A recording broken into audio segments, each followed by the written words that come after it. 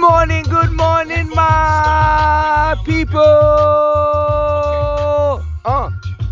Welcome to Catch a Fire podcast. This is how we ride into the morning. Welcome to New York City. Welcome to Brooklyn. Welcome to the Bronx. Welcome to TX, ATX, baby. Welcome to Kingston, Jamaica. This is how we do. We're gonna ride into summer just like this. Everybody bob your head a little bit this morning. Everybody bob your head a little bit morning. We're on that good vibration train. Welcome to Catch a Fire podcast. Guess who's back?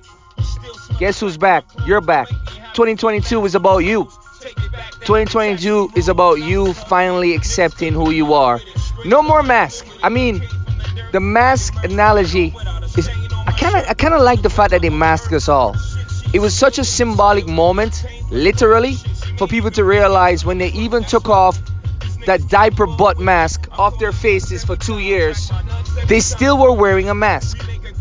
How many masks do we go to work with? How many masks do we live our life with? Who's that person?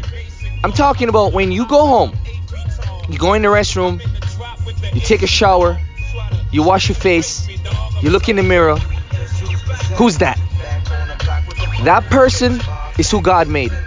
That person is a beautiful soul inside and out.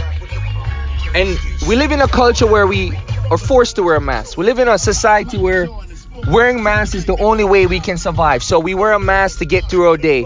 We wear a mask to make a friend. We wear a mask to get a date. We wear a mask that filters us from who we really are. So we add filters, we add layers, we add different things to our profile that's not true. We do this journey with people for a year and they don't even know who the real one is. We're dating people and they have no idea that you're opposite to who you're presenting. How much work is that? How tiring is that? How does that make you feel at the end of the day? Do you feel good inside and out?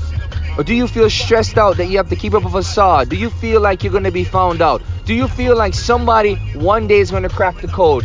Why do you have to live in fear? Why do you have to live in the dark? Why can't you live in the light? Is my point. The reason why this is always motivated to be this way is the society and the propaganda and the media that we live in. 77 negative stories on the media before one positive one hits. I mean, if everything is negative around us, it forces you in a position where you just don't even love yourself. I want everybody to feed their fear with faith. I want everybody to leave their fear at the door and embrace faith as we enter every day in this fearful world. Life is not about understanding. Life is about trusting.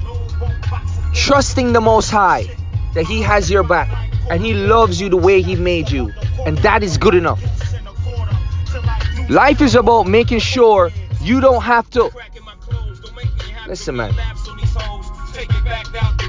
Sometimes God is quiet in our lives so He can grow us. Sometimes the teacher is always quiet during the test.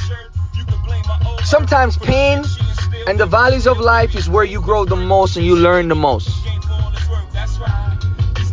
You have to have faith in how God works.